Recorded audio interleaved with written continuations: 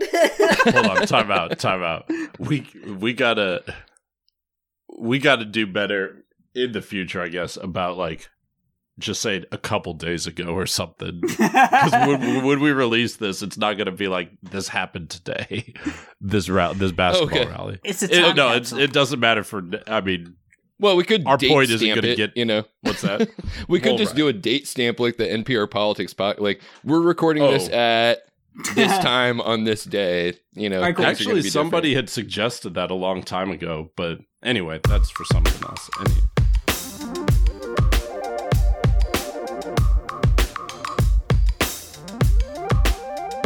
You are listening to the Liquid Flannel Podcast. Thanks for tuning in. I'm Chuck Williams. Joining me in Nebraska is Brendan Williams. Brendan, how's it going, man? Oh, it's going great. It seems like only weeks ago that we were here talking about the government shutdown. Oh, wait. It was weeks ago. And here we are again, as always. And as always, joining us in Arlington, Texas, is the great Matthew Hodges. Matt, how's it going, dude? I'm good. I'm a little disappointed now because I was going to say, oh man, I'm getting excited I've been seeing everybody talking about Black Panther. Looking forward to seeing that this week. But no, apparently it's next week. So, yeah. Next week I'll have a good thing to lead in with. Yeah, man, don't let those Super Bowl commercials fool you. That shit ain't out yet. And joining us again on the show is repeat guest and friend of the show, senior Chicago short senior, absolutely, Megan. It's me. Welcome back, Megan. How are you? Thank you. I'm hanging in there, doing the best I can. That's all we do on the show is the best we can. And the best we can is always good enough. So getting better. So let's give it our best on some topic. What's that? Getting better, I think. Oh yeah, getting better every week. Yeah, I mean the news can get pretty dark, but we try to keep it fun. It's tough sometimes. Yeah. And speaking of keeping it fun, I think pretty much this whole show is about various Nazis around the country, right? Well, yeah, you did not see that coming. It's not going to be a bunch of bad Nazi jokes. Yeah, we're not happy about it. It's not great. But yeah, we're not a bunch of Indiana Jones writers, so. Nazis. I hate these guys. But, I don't know. We may go into it. It seems to be happening on a local basis from Nebraska to Illinois, so it's worth a mention or two. And, of course, we'll try to find a way to go out on a high note. So, without further ado, let's jump right in. Which Nazis do we want to talk about first? All right. Well, here so I can lead in. I can lead in on something a little bit lighter. You lead right? it. Okay.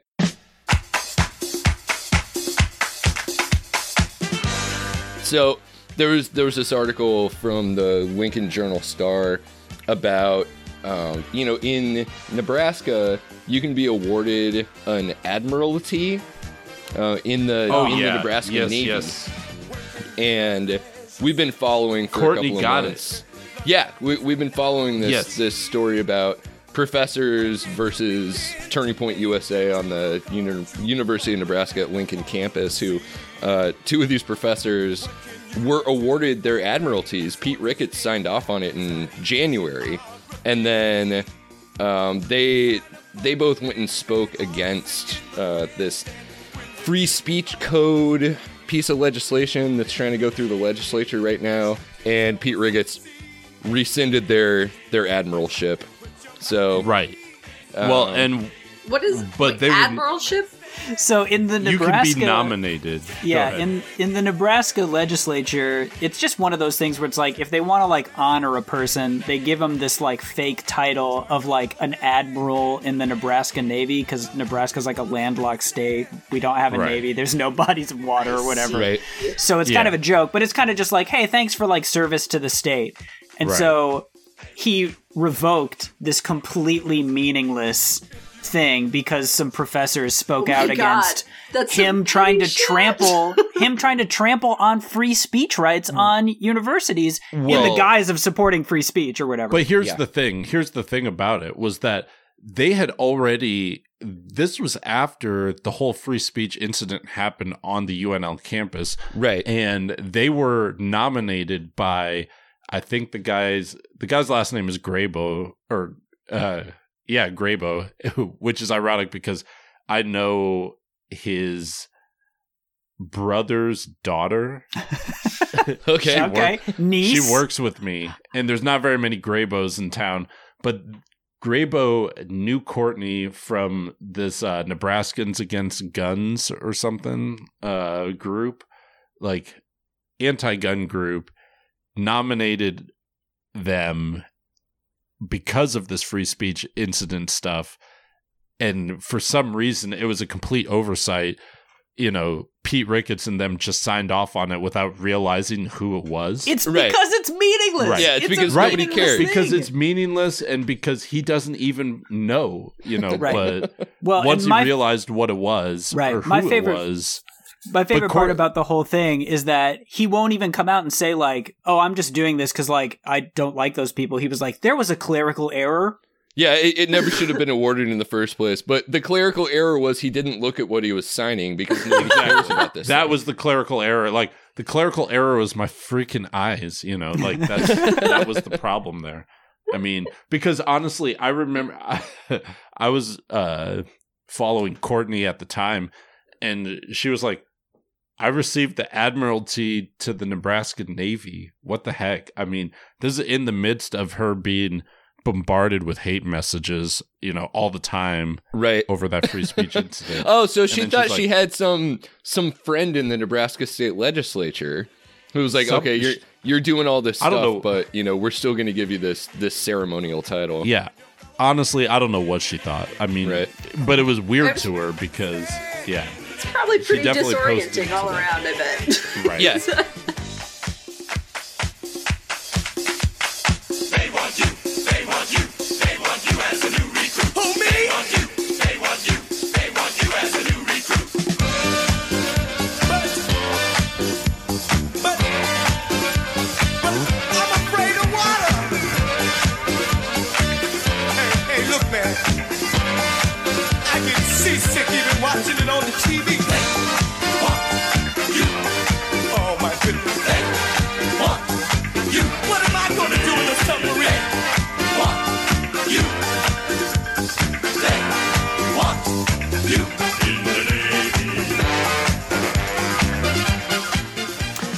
Anyway, this is all coming back up now about how the whole, like, we shouldn't allow political speech on campus, you know, and we should restrict that. And, you know, conservatives have a right to express their views. And these people on the right think that somehow, because college is about like learning things and learning new experiences, that they're like, we are being discriminated against because we just want to like do the thing that we always did and not learn stuff.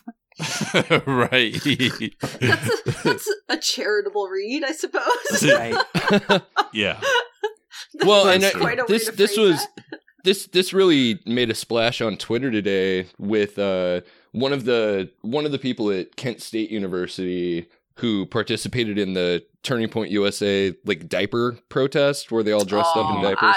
I love tweeted a thing today that was this conservative student's essay got marked down because they said that kneeling for the national anthem was the same thing as disrespecting the flag, and they got marked down for it. And then you read this 3-page essay, and it's like something that maybe a middle schooler would have written. I mean, this isn't a 200 level writing class, and it's a terrible thesis. It's not backed up by evidence. They undo their own argument in the penultimate paragraph by saying, look, this is a country based on protest, but you know, it's you know, you can't take that freedom for granted by kneeling for the flag. And so the prof rightfully marked that down. Like, look, A, you were talking about the national anthem, not the flag. And B, you're undoing your entire argument when you say this. But of course, all of the Turning Point USA people are still all up in arms over, this is just more evidence of right ideological bias or whatever. Marxist professors, marking down conservative Marxist students. Right. Right. Well, now you've got a student at the University of Nebraska named Daniel Cleve who has been actively involved in the alt-right movement, over the last year, maybe 2 years or so. Not just actively involved. We're not talking about a guy who posts like Pepe memes under every time Donald Trump tweets. Right. Like, he went to the Charlottesville rally. He was at those. And there's pictures of him beating a dude with a flashlight at the rally. Yeah. In the same group, as the person that killed Heather Heyer. So yeah, he's there. Right. There's a photo of him in a group in Tennessee that ended up on video attacking an interracial couple in a bar, outside of a bar. That's indisputable, all of these things. And now the latest is there's a video of him on a skinhead podcast that's 2 hours long. A group of anti-fascist way too long activists. for any skinhead podcast. I mean, seriously, how much could they possibly have to talk about? Yeah. Well, if they're talking about how many teeth the host was missing, they've got a lot to talk about, trust me. Let's just say he's from Angola, Indiana. But anyhow. We try to avoid classism on this show. Yeah, don't dental and we try shame. to avoid body shaming, too. Don't dental shame my podcast, Chuck. Seriously. I'm out there for all my toothless peoples, so. But anyhow, I had braces for 5 years. I'm offended. Right. Right. I think that's stealing valor, Brendan, actually. Dude. So, this local group of anti-fascists put up a condensed video just highlighting points where he says, I would like to commit violence, but now it's not the right time. That kind of thing. And some neo-Nazi talking about he went farther than that. He was like, I love violence. I am ready to commit violence, but we gotta wait until we have all of the power, and then we can commit all of the violence and do what must be done or whatever. Which is okay, that's pretty explicit. What this guy is saying. Yeah, right. Well, and so the university has been made aware of him each time these things surface. He was on the Anti-Defamation League's list of people to watch out for. Every time his name surfaces or his picture surfaces at one of these high-profile events, the university gets notified. And the chancellor was notified. There's a big uproar this time around. I think, was it Sean King on Twitter? Started circulating the video. It started getting some big traction. And the university's we hear you out there. We're not going to suspend Dan because of First Amendment. Yeah. Wow. it So was. The same kind of mealy mouth thing that they always do, which is this campus is committed to diversity and the safety of every student, and it makes it.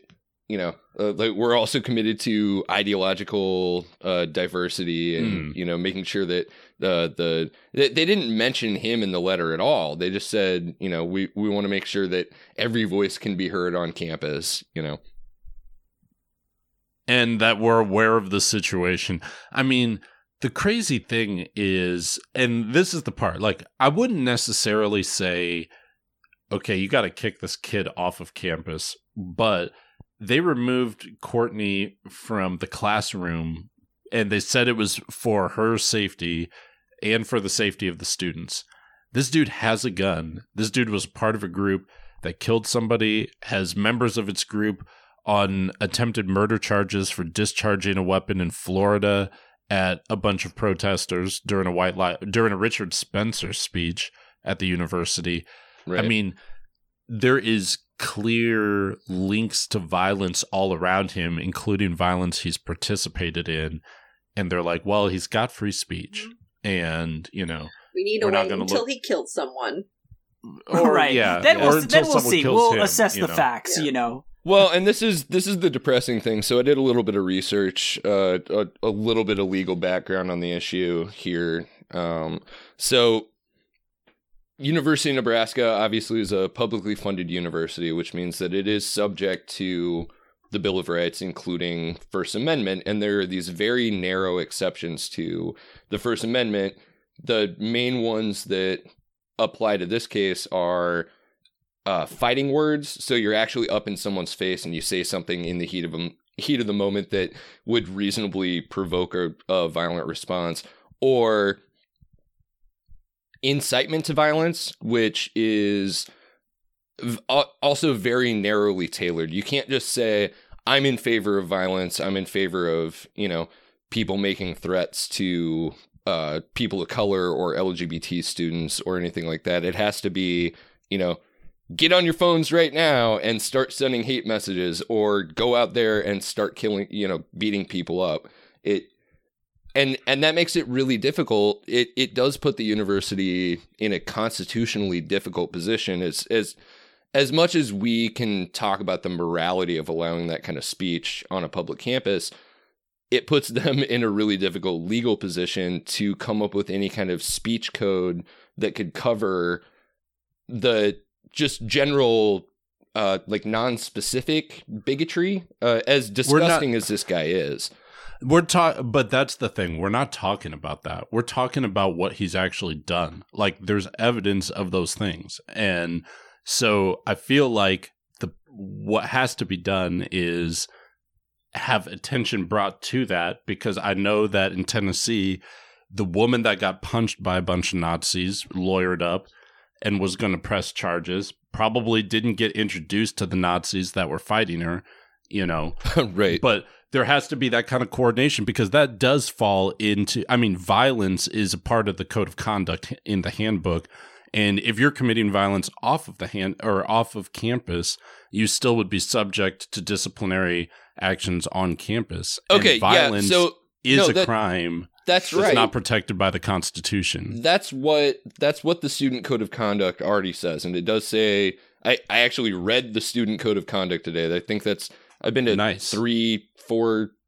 5 different colleges and have never read a Student Code of Conduct until tonight. But yeah, dude. It's like instructions. You don't read your instructions for your video games, Right. So it does say that the student code shall apply to blah, blah, blah, be off university premises if the conduct is determined by the dean of students to adversely affect the university community, its members, its reputation, or the pursuit of its objectives. And one of the violations listed is physical abuse, verbal abuse, threats, intimidation, harassment, coercion, and or other conduct that threatens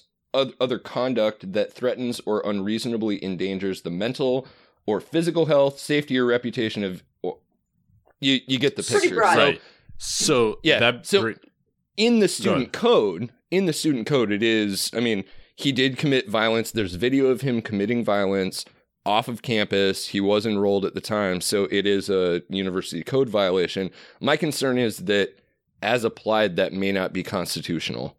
Well, and also, what about the fact that people are saying things like, well, if you actually do kick him out, you're just playing into his hand because that's what he wants, because it's just going to get him more attention and he's going to be able to get up on his high horse and say, I'm the victim here. He's in a win-win situation either way, because he feels like he's the winner right now, because he's like, this is a victory for the alt-right and for free speech on college campuses, and that we have a right to be here. And that's fine, because the university is saying, you have a right. It's kind of like, we're not going to prosecute you for going on drug tourism to go to Colorado for the weekend. We're not going to discipline you for going on racist tourism where you fly out of state. You just read in that handbook, in the code of conduct, that it included harassment and intimidation. And while he was in Tennessee at a White Lives Matter rally, and while he was there harassing and intimidating an interracial couple, they also went to the Antioch church that was shot up by, I guess it was like an immigrant or a person of color or something, like a refugee. And they were intimidating people that had just endured, a mass shooting a month ago. Right. Like that has to count. Like all of those things, it's tipping the scale, and every liberal out there is going to be like, dude, we have got to let him just kill a person, because that's the only thing the Constitution allows. And that's cool, but it comes to they have all the capacity to do this. It comes down to who they're more afraid of, and they're more afraid of the people in power, the Republicans, and the people who are funding. Like, they're more afraid of the Nazis, and their interests are aligned, and they want to. Right. It's not. They're afraid of the Nazis, but they're also secretly on the side of the Nazis. Yeah. I mean, the thing is, it's like, at least with the university, it's easy to give some graduate teaching assistant some bullshit answer and say, oh, no, it's not you. It's just the safety thing. We're not mad. We're kind of mad, but it's more about safety. And it truly isn't, because no one's flashing guns. No one was doing anything other than flipping people the bird. And they're like, well, but that wasn't polite discourse. Yeah. Well, there's nothing in the Constitution about polite discourse. They're like, we know, but, I mean, and I get it. I get it. It's a different argument, but at the same time, they know that one is a clear danger, or at least a significantly higher danger than the other. And they're just kind of, they value one set of lives more than the other. Yeah, well, of course. Yep. Yeah, I don't know. I don't know, you guys, because I obviously don't want to see Dan Cleve on any Nebraska campus, or any campus ever, for that matter. But I think that it's not as simple as the administration of the University of Nebraska agrees with white supremacists. I think what they're actually afraid of is lawsuits.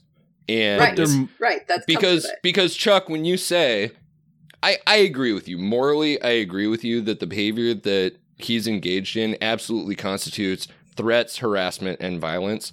And when it goes to court, those all become legal questions. And you've got to have a lawyer you've got to pay a lawyer to be in the courtroom and say, look, no, this does satisfy the narrow exceptions to the First Amendment that would allow us to prohibit this guy from exercising his free speech.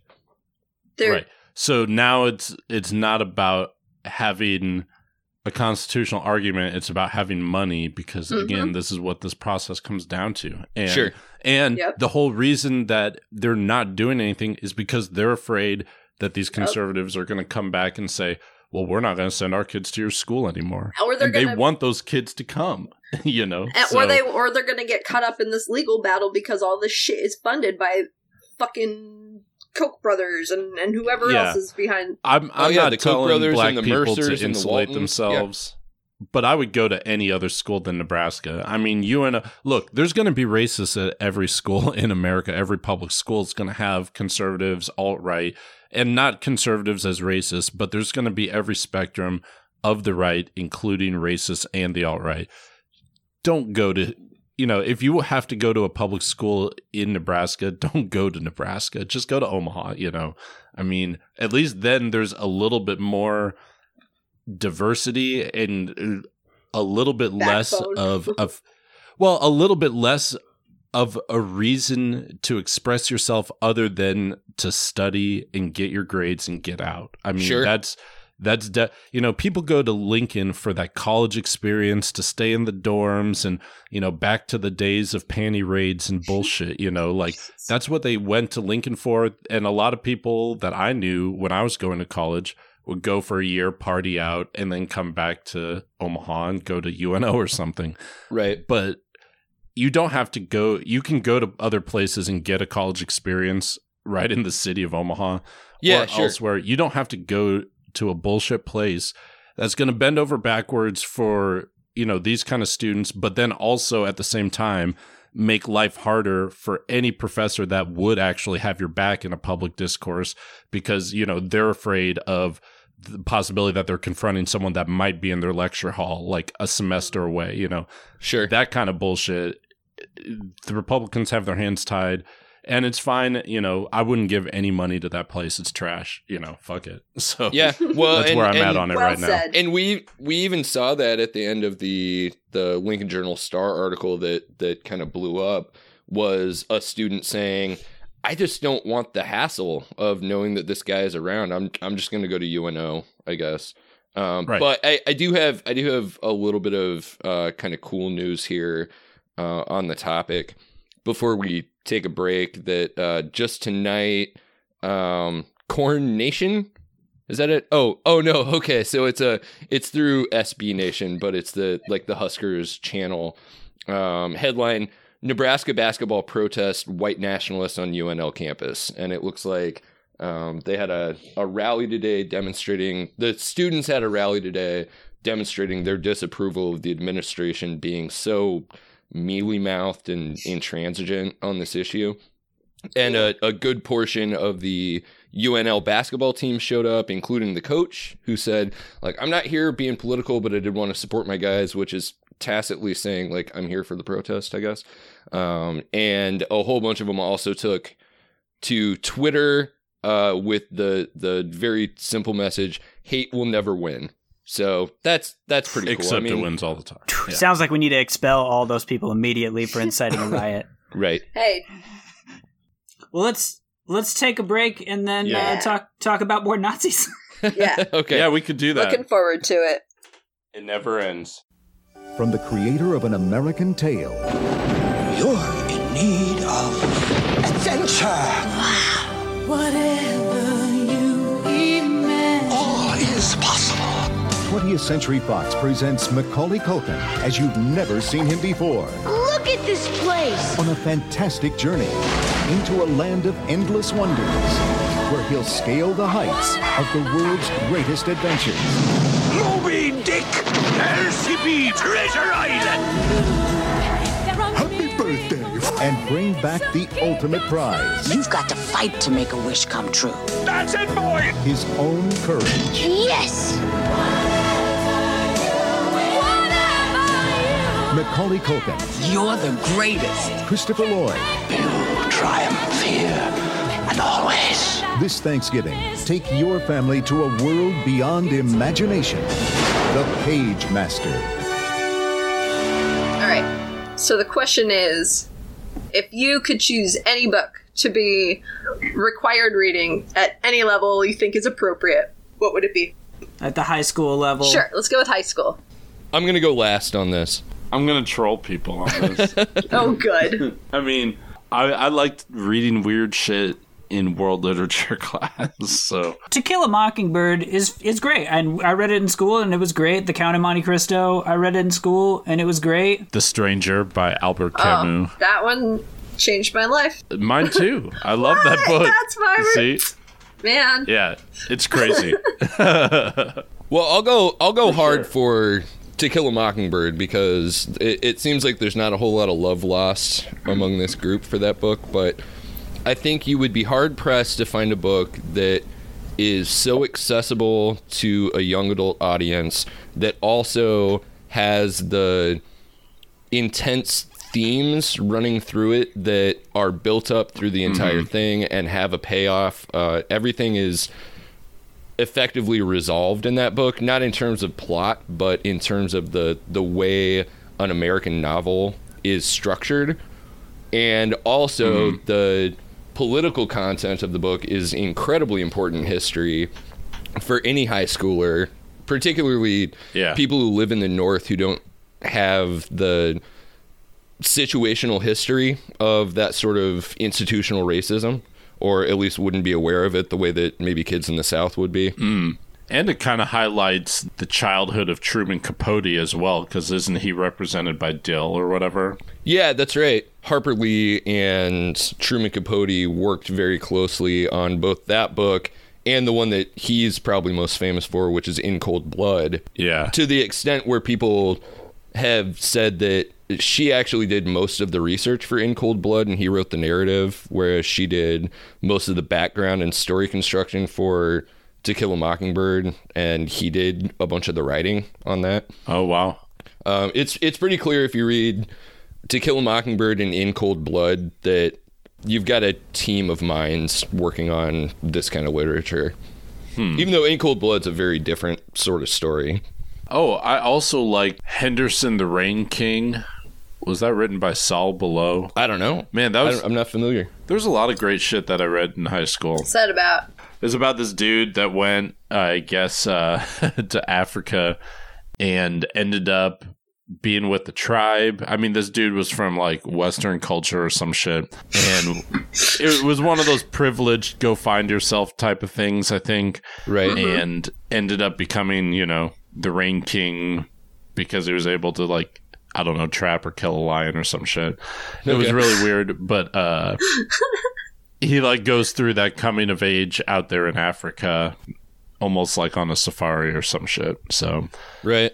That was good. It was also the inspiration for Rain King by Counting Crows. Oh. So I'm actually going to say people in high school should read more like classical philosophy. I mean, something like Plato would be probably like a great introduction because like I remember in high school we would read like the Odyssey and stuff, but sure. Yeah, we did too. The Greek philosophers are like a much better introduction to style of like it's a really old book about Greek society or whatever. But is that going to be the best pedagogy for kids these days? I mean, they've got such a different world. I know that they're super cheesy, but I remember the trend kind of started, I think, around the time The Matrix came out. These books would come out and they were the philosophy of The Matrix. And they'd go through the movie, not point by point, but say, this is where this classical philosophical thought comes from, and here's what Aristotle would have said about this particular moral dilemma. And I wonder if that might be a better way to get through to kids. Did we even have a philosophy class in high school? No, and I think that's a problem in the high school level. Like you have to make it to the college level before you're even introduced to concepts such as philosophy or logic or argumentation. Yeah, even just basic logic. Psychology. I think psychology is pretty useful. Sure. Personally. You would. I took psychology as I think a junior in high school. You did? And it was basically just a breakdown of the sort of the history of the different theories as they developed, and I didn't feel like it gave me a ton of like analytical tools necessarily because it was very rote. There wasn't a whole lot of applied psychology. Anything applied that we did that was like a lab was talking about basic cognition stuff. So there's like the box that has the mirrors in it and it displaces your hands and what that does to your ability to propriocept and things like that. But it's a big field. Yeah. What's going on? Well, Megan, you asked the question, but you haven't offered an answer yet. So The Dispossessed. Oh, The Dispossessed. Yeah, I would like more sci-fi. I mean, it's funny because the required reading, like, I don't think we ever read a single book that could be anything remotely considered science fiction in the history of my entire reading and my entire education. Yeah, and that's the thing that I love about The Dispossessed is it's about an anarchist community on the moon, and Shevek is the main character, and he's a physicist, and he's going back to the Earth, like the planet, the home planet. They've been separated from each other. This diaspora that went to the moon, they've been apart for over 100 years. Would you say that they had been dispossessed? Yes. And so they've sort of cut off communication almost completely for 100 years, except for like very little pieces. And he's going back and he's like visiting this planet as like sort of like a diplomat.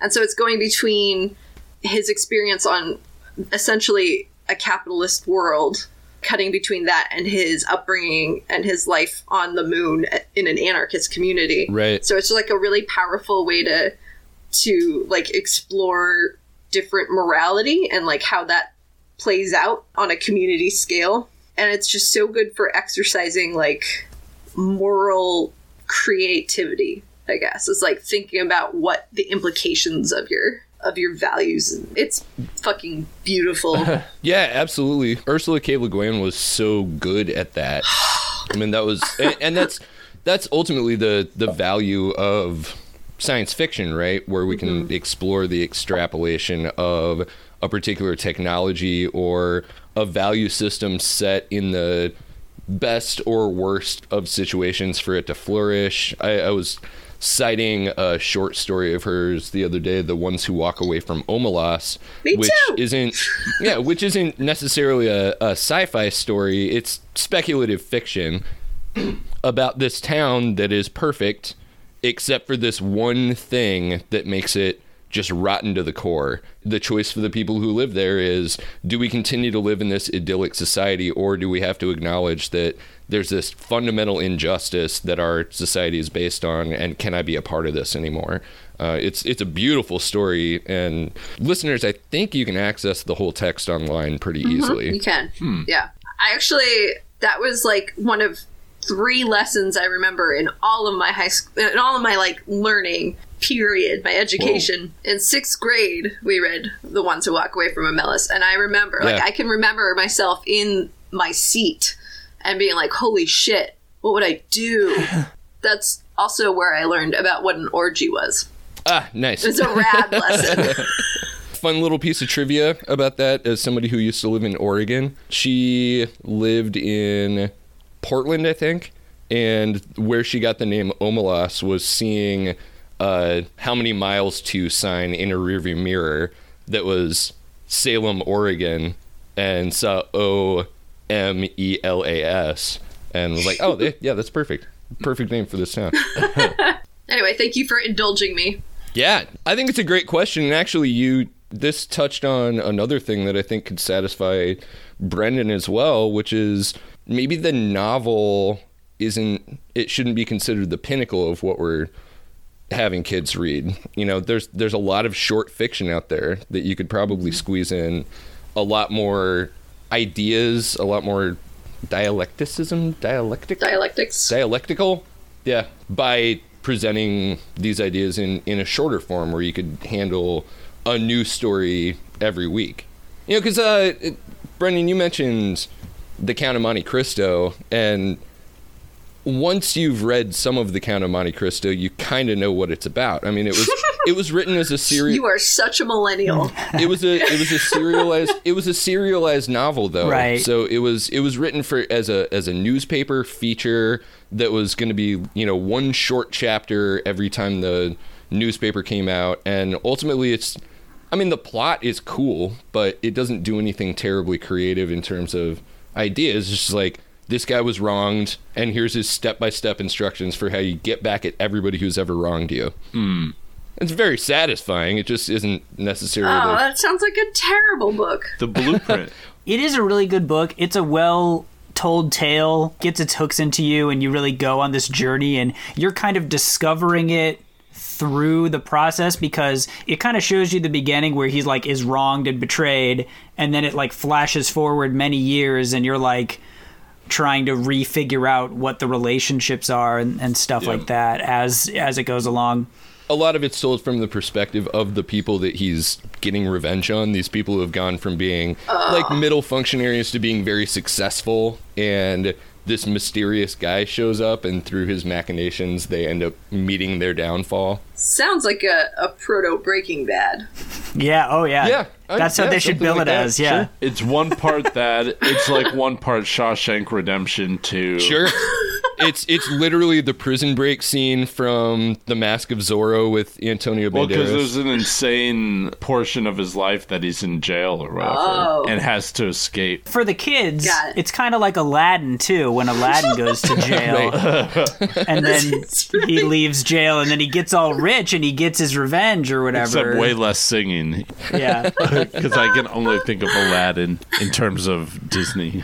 So, no annoying parrots in this one. Well, and it's funny, probably not like the best message to give to somebody who's in high school, but yeah, that's what I was thinking. But on the other hand, it makes it so insidious. On the other hand, it's a lot like how high school politics play out and what every kid wishes they could do against their bullies. So, I don't know. Little escapist fiction never hurt anybody. Yeah, it did. Yeah, it absolutely did. It's like what Donald Trump does to people, except in the book, these people actually deserved it. Oh, man. If Donald Trump ever could read, he would love that book. Yeah. If someone read it to him like a child, he'd be into it. Donald Trump exacts revenge on people that haven't even technically wronged him. Sure. No, it's true. He would. Yeah. He'd see himself as the good guy in that instead of one of the people who he absolutely ruined a bunch of people's lives. Spoilers for the Count of Monte Cristo, but it turns out revenge actually isn't that satisfying, and you ruin your life doing it. So, that's good. It's all right. hashtag spoilers. What's funny to me about that story is that it's this really grim story. Chapter by chapter, it's pretty grim, but ultimately he does end up relatively happy at the end of the story. Contrasted with another thing that Alexander Dumas wrote, which was The Three Musketeers. Oh, yeah. Which is super happy and hilarious chapter by chapter throughout the whole story. And then at the end, like, half the people you like die and everybody else is just depressed and drunk and impoverished. So, Oh, dude, I just started reading that. This is what high schools need. Arthur Jones, that Republican candidate for Illinois' 3rd District, joins us now. Mr. Jones, it is shocking to hear how vocally and unapologetically racist you are. Are you a Nazi? Well, for the past 15, 20 years, I have not had anything to do with any National Socialist organization on a formal basis. But do you call yourself a Nazi? I don't call myself a Nazi. I call myself an American patriot and statesman. Okay, well, let me give our viewers some details about this, just so they can decide for themselves. You've been part of anti-Semitic groups since the 1970s. You go to neo-Nazi rallies. We have pictures of you there. You were part of the White People's Party. You dress in Nazi garb, and you celebrate Hitler's birthday. You're a Nazi. So now it's not just Nebraska. They're feeling the Illinois. Come on, feel the Illinois. Okay, that's a trash intro or segue, girls rock your board. It's going to work. It's functional. Sorry, Megan. But now we're talking about your state. What's the Nazi action out there in Illinois? You got some good stuff. Can you clarify what you mean by good? Yeah, exactly. The good Nazi stuff. Yeah, from the perspective of the Nazis, it's great. It's going amazing. For us, it's just right. Rich content for discussion. Well, thank God for rich content. That's right. That's all that keeps me going. You're really thriving off the two-party system out there. Should we not talk about the actual Nazi who is going to be running for office in Illinois? Because I feel like that's sort of in our wheelhouse. Sure, absolutely. That's what I'm trying to tease out here. So. I would like to have somebody else do it, though. Oh, sure. Well, what's the dude's name? It's like Jones. It's Arthur like what? Jones. Arthur Jones. I think Okay. so. See, you know, you probably hang out with him, right? Oh my God! Well, and so this I'm just kidding. Yeah. So this is the funniest part: is that the reason that this guy is running is because he's running in the Illinois 3rd District, which is a heavily Democratic district. So basically, no Republican wants to run because they're going to lose. And so literally anybody who's out there can say, well, I'm going to run as the Republican, and I'm the only one in the race, really, who's running at this point. And yeah, at this point, he literally is the only one who's running. Right. And then there's no incentive to be the second person to be like, well, I'm going to run against the Nazi as a Republican or whatever. And be like, why would you even put yourself in that position where you have to hang out with this Nazi all the time and have debates with him and stuff? What do you have to gain? You're still going to lose. You have to spend money to just narrowly beat this dude and then spend more money to lose to the next person. There's no point to it. And that's kind of the problem with it, is that because the two parties have started to view this as a zero-sum game, there's there's no point in investing in this area, investing in communicating our message here. So then you've got little lane, fast lanes for the fringe to jump into. Yeah, which is that's kind of surprising though, right? Because that's the strategy that we expect from Democrats who look at, basically they just want to run people in safe districts and to the complete exclusion of more progressive candidates in contested areas or anybody in a heavily contested area. But it seems like the Republicans have historically been a lot better about that, at least identifying places where we could start to build some clout for the party by running running for any local office in any state, or I guess this is a national congressional seat, but I think the principle applies. I'm amazed that just to save face, they haven't put forward some local dog catcher who is a conservative but not a Nazi who can run against this guy and endorse him and give him like $100 and be like, okay, you're at least as well funded as your opponent. Go to. Well, yeah, but I don't even think that would be as well as funded. I mean, and that's the other problem, is that you have to be like, okay, I'm going to blow this big wad of cash or raise this big wad of cash, spend my time raising money just to do this thing that I may not even have a chance at once I get out of the primary. I mean, I guess I'm just talking about the optics of, there were all these national news articles written about like, look at who the Republicans are running in Illinois 3. And there was a really easy way to get around that for them, was just find somebody who knew they weren't going to win and just be like, look, you're our candidate. If you're okay with it, here's $100, buy an ad. You're the one who has the endorsement of the party. And then we can just say like, no, the Nazi doesn't represent us. Yeah, Megan, you live around here. You should run as the other opposing Republican. Sorry. Yeah, absolutely. I'm sorry. I totally lost track of the conversation because my cat's butt was facing in the right camera. in the camera. That was great. That's a good campaign slogan. I think it could. I think this is going places. So what's happening? I'm running against him. Yeah, you're running as a Republican. You're gonna be running for office as a Republican in Illinois 3. It's the only way to save America from the Nazis. Like, man, what would that even? How would that even play out though? Because I am nowhere near a Republican. Like, what would happen? I mean, hopefully this guy isn't. I mean, near. I mean, near is a relative term, but like, hopefully any normal Republican would say, like, this guy's nowhere near me. I'm just a normal Republican who loves going to church or whatever. How does that work? If somebody wants to run for office, can they just say, I'm running on this ticket? I mean, you have to get signatures and stuff for it, right? But other than that, is the party able to say like, no, they can't run as a Republican? No, absolutely not. There's a woman running in Nebraska as a Republican for governor in the primary to be the nominee instead of the current governor, Pete Ricketts, which is never going to happen. But she's running as a Republican on the platform of legalize marijuana, and that's it, basically. Oh, yeah, that's right. So, yeah, and they can't stop that from happening, so that's Which fun. is actually the better conservative position. I mean, if we're like libertarian conservatist position, that is the much better position.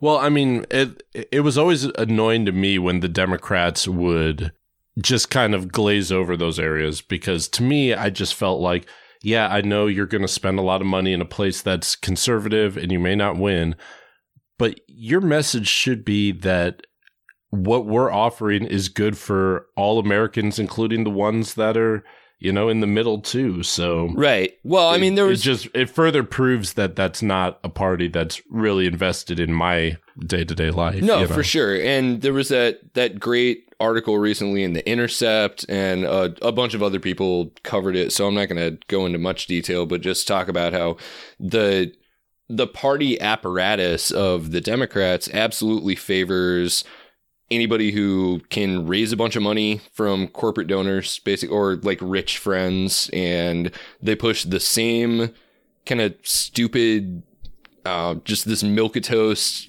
faux progressive agenda in every race. Right. Don't want to alienate too many people, Yeah, that's right. We're going to try to pick up all the Panera Bread moms for every like working class voter we lose or whatever. Panera Bread moms. It's a big demo. It's a big Midwestern demo. You may not have that out there. You got some different demographics. Yeah, they would have called them Runza moms, but that just didn't connect with the people out in Pennsylvania. So that would work. That would work so well in Nebraska, though. People are crazy about their Runzas. Yeah. Right. Megan, have you ever had a Runza? Runza. What is that? It's what do they call it? Is it a pierogi? It's basically a pierogi, I think. It's like dough wrapped around beef and cabbage and other stuff. And yeah, it's basically like I've had pierogies. There's a fast food chain in Nebraska and a couple other states, but mostly in Nebraska for Runza, and they have burgers, but they also have this pierogi type thing that's kind of like a Hot Pocket almost, but a little better than that. But oh yeah, way better than that. But yeah, and they sell them at the football people games. from out of town think it's extremely weird. I fucking love Hot Pockets, so. Right. All right, well, Runza, since we know that you listen to the show, we're willing to do sponsorships, so please be in touch via our Twitter. Oh, yeah, absolutely. You fucking sellouts. It's local. It's local, okay? Yeah, I'll support a locally owned sellout business. Local. You bet. Also, they're delicious. So, yeah, Megan, any closing thoughts on your Nazis running in your local area? On my opponent? Yeah. My new political opponent. On your future Republican primary opponent. God, can you guys imagine? Can you imagine me in that? I am not a politician. I think I would be a terrible politician. Well, but you're not a Nazi, though, so that's a plus, though. Also, isn't that sort of undoubtedly be better. Isn't that the problem with the conventional wisdom these days? That, like, we know what a politician is supposed to look like. And so those of us who for years have looked at politics and gone, I'd love to get in there, but I'd never be successful because I actually want to, call bullshit when I see it.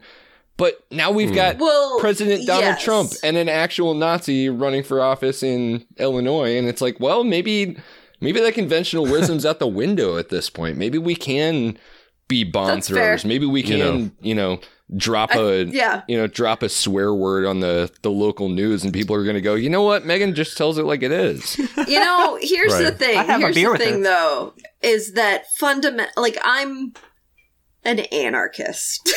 Yeah. I don't believe the state. I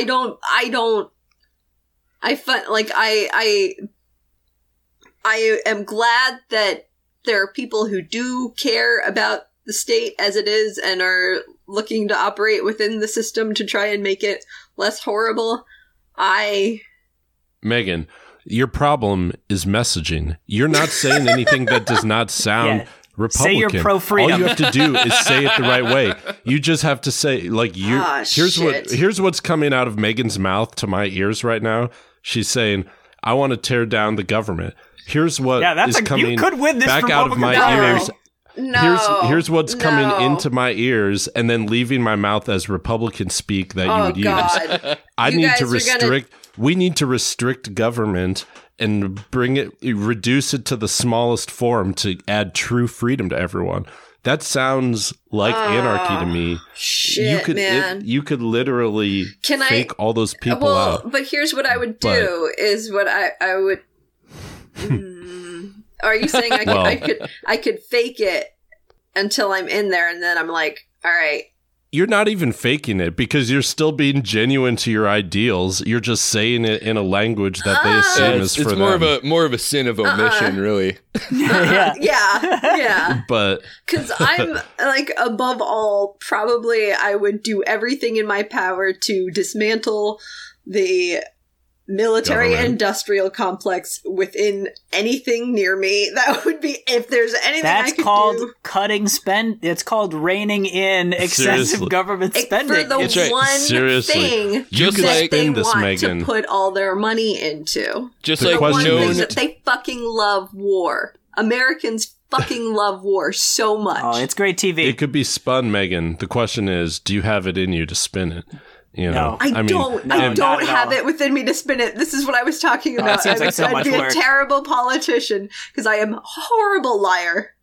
Terrible liar. You know what's funny is I would attack that dude. I would be, because he said the Holocaust is history's blackest lie. I'd be like, oh, why does that lie have to be black? Why can't it be a white lie? I'd be like, you Chuck, freaking I think racist. You should run. I think you should run. I think you should move up here and run. It would be the most miraculous trolling victory that was done just with the intent of performance art to make fun of somebody, and it translated into me leading people. Oh my god. That would Why not? be Let's do it. really awesome. I would fucking love that. I would work. That's the I would liquid be your flannel campaign machine. manager. Excellent. We have the All infrastructure. right, Chuck, Let's do Chuck it. 2020, you heard it here first. That's right. Oh, Well, that's not high enough, so maybe we should take a Delightful. break and come back and talk about some of the literature that would be showcased in my reign when I Perfect. when I make education great yeah. again. Once we fix education so that it doesn't just pump out like Nazi sympathizers, maybe we can fix this. It's doable. Once we get Megan and Let's Chuck do in it. office, we're gonna make some changes. Oh God. We'll fix it with a list of literary works when we come back. We would just You gotta start small. Okay. That's awesome. We should keep this Okay, rolling. keep an outro. rolling.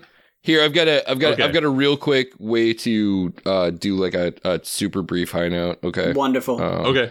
All right. So, real brief high note before we go out. We spent a lot of this discussion talking about the Nazis and the milquetoast Dems and everybody who were running and the problems with local elections and the two-party system. But there was a really nice piece out of Missouri where the Democrats won in a special election a state legislature seat in the Missouri House of Representatives on Tuesday.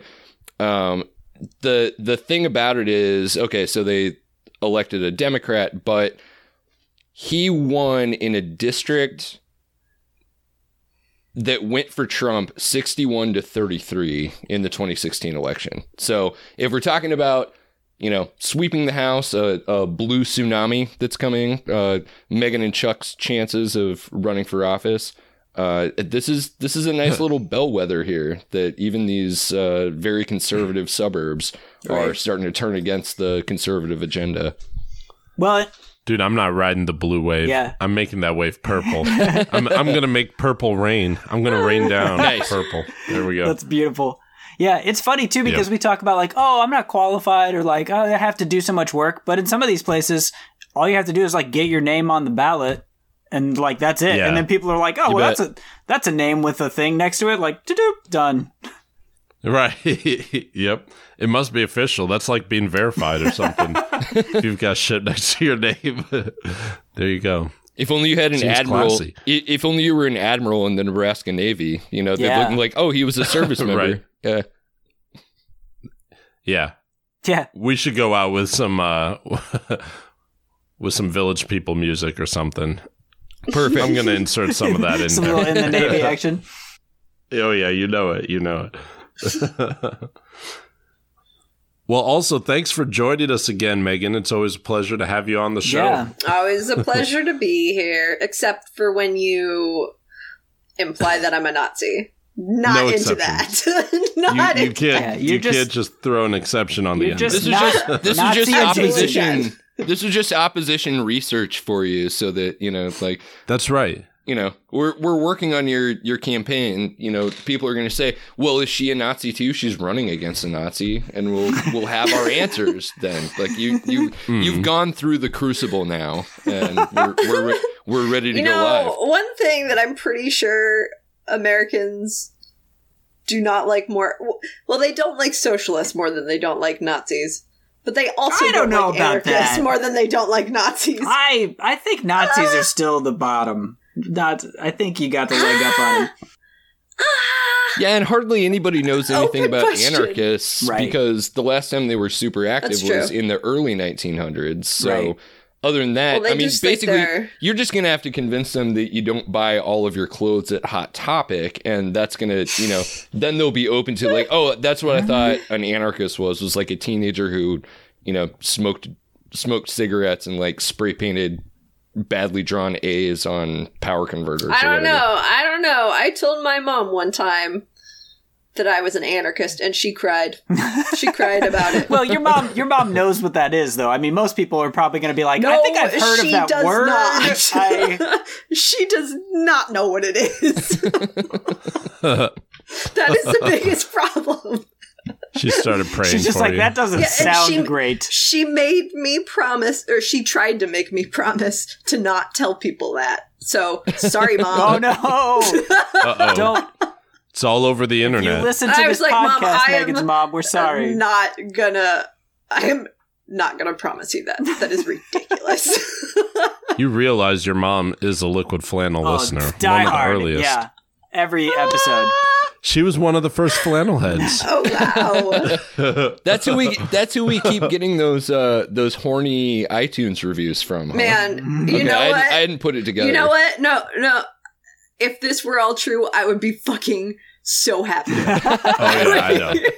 Well, we know that the opposite is the actual reality. This might be the episode to start, though. We can change this, you guys. Yeah, I mean, she got a shout out on the show, so I mean, like, she's famous now. Megan's mom is now famous.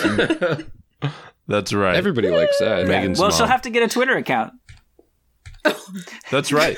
Do speaking not of Twitter encourage accounts, my mom to have a Twitter account. Holy shit, that would be a nightmare. that'd be great. But then she could hit us up on our Twitter, which is liquid_flannel. That's right. That is a great segue. And where can they find you, Megan? Yeah, where can your mom friend you? I am at... I'm not saying now. What? What was the question? He said, where would my mom find me? Oh. Yeah, so she can follow you on How about Twitter. this? Where wouldn't your mom find you, but everyone else would? Oh, thank you, Chuck. I am Meme Witch with a double V instead of a double U. Wait. Yeah. Yeah. Yeah, that's right. I said In it right. French, it's double V, which does actually mean double V, which would make it so much more confusing for you. Oh my god, that would be so fucked up. Well, what do they call V in French? V. That's good. Well, I'll tell you what they call me in French. They call me at Shaggy Tutro. Brendan, what do they call you in French? They call me Lay Brendan Williams with one L. With cheese. And Sacre Bleu, Matt, where are you at? I'm at Matt Le Mans, which means Matt the Great in French. Wow. That got with real. the W. Terrible. Damn, you know what? That got really... I want to start following French Twitter accounts now. I bet that's awesome. Yeah. I think you mean Twitter. freedom Twitter accounts. I forgot we still hated France. Now that the Republican's president again. Really went with that for like a long fucking time, by the way. The Freedom Prize. Freedom Prize? That was like 6 Freedom months. Prize. It was really impressive. Well, the funniest part too is that people in France were probably like, "Yes, no, please don't associate your disgusting food with France, please. Like, yes, please take ownership of your disgusting French fries." Do your parents also still avoid eating hamburgers because of the association with the Kaiser? No. No, my mom cried when she found out I was a vegetarian. Well, she almost did. She didn't actually. Man, it sounds like your mom cried a lot growing up You know, for you. I was a handful. What can I say? All right, everybody. Well, this episode's been a handful, but thank you for tuning in, and we will see you next week.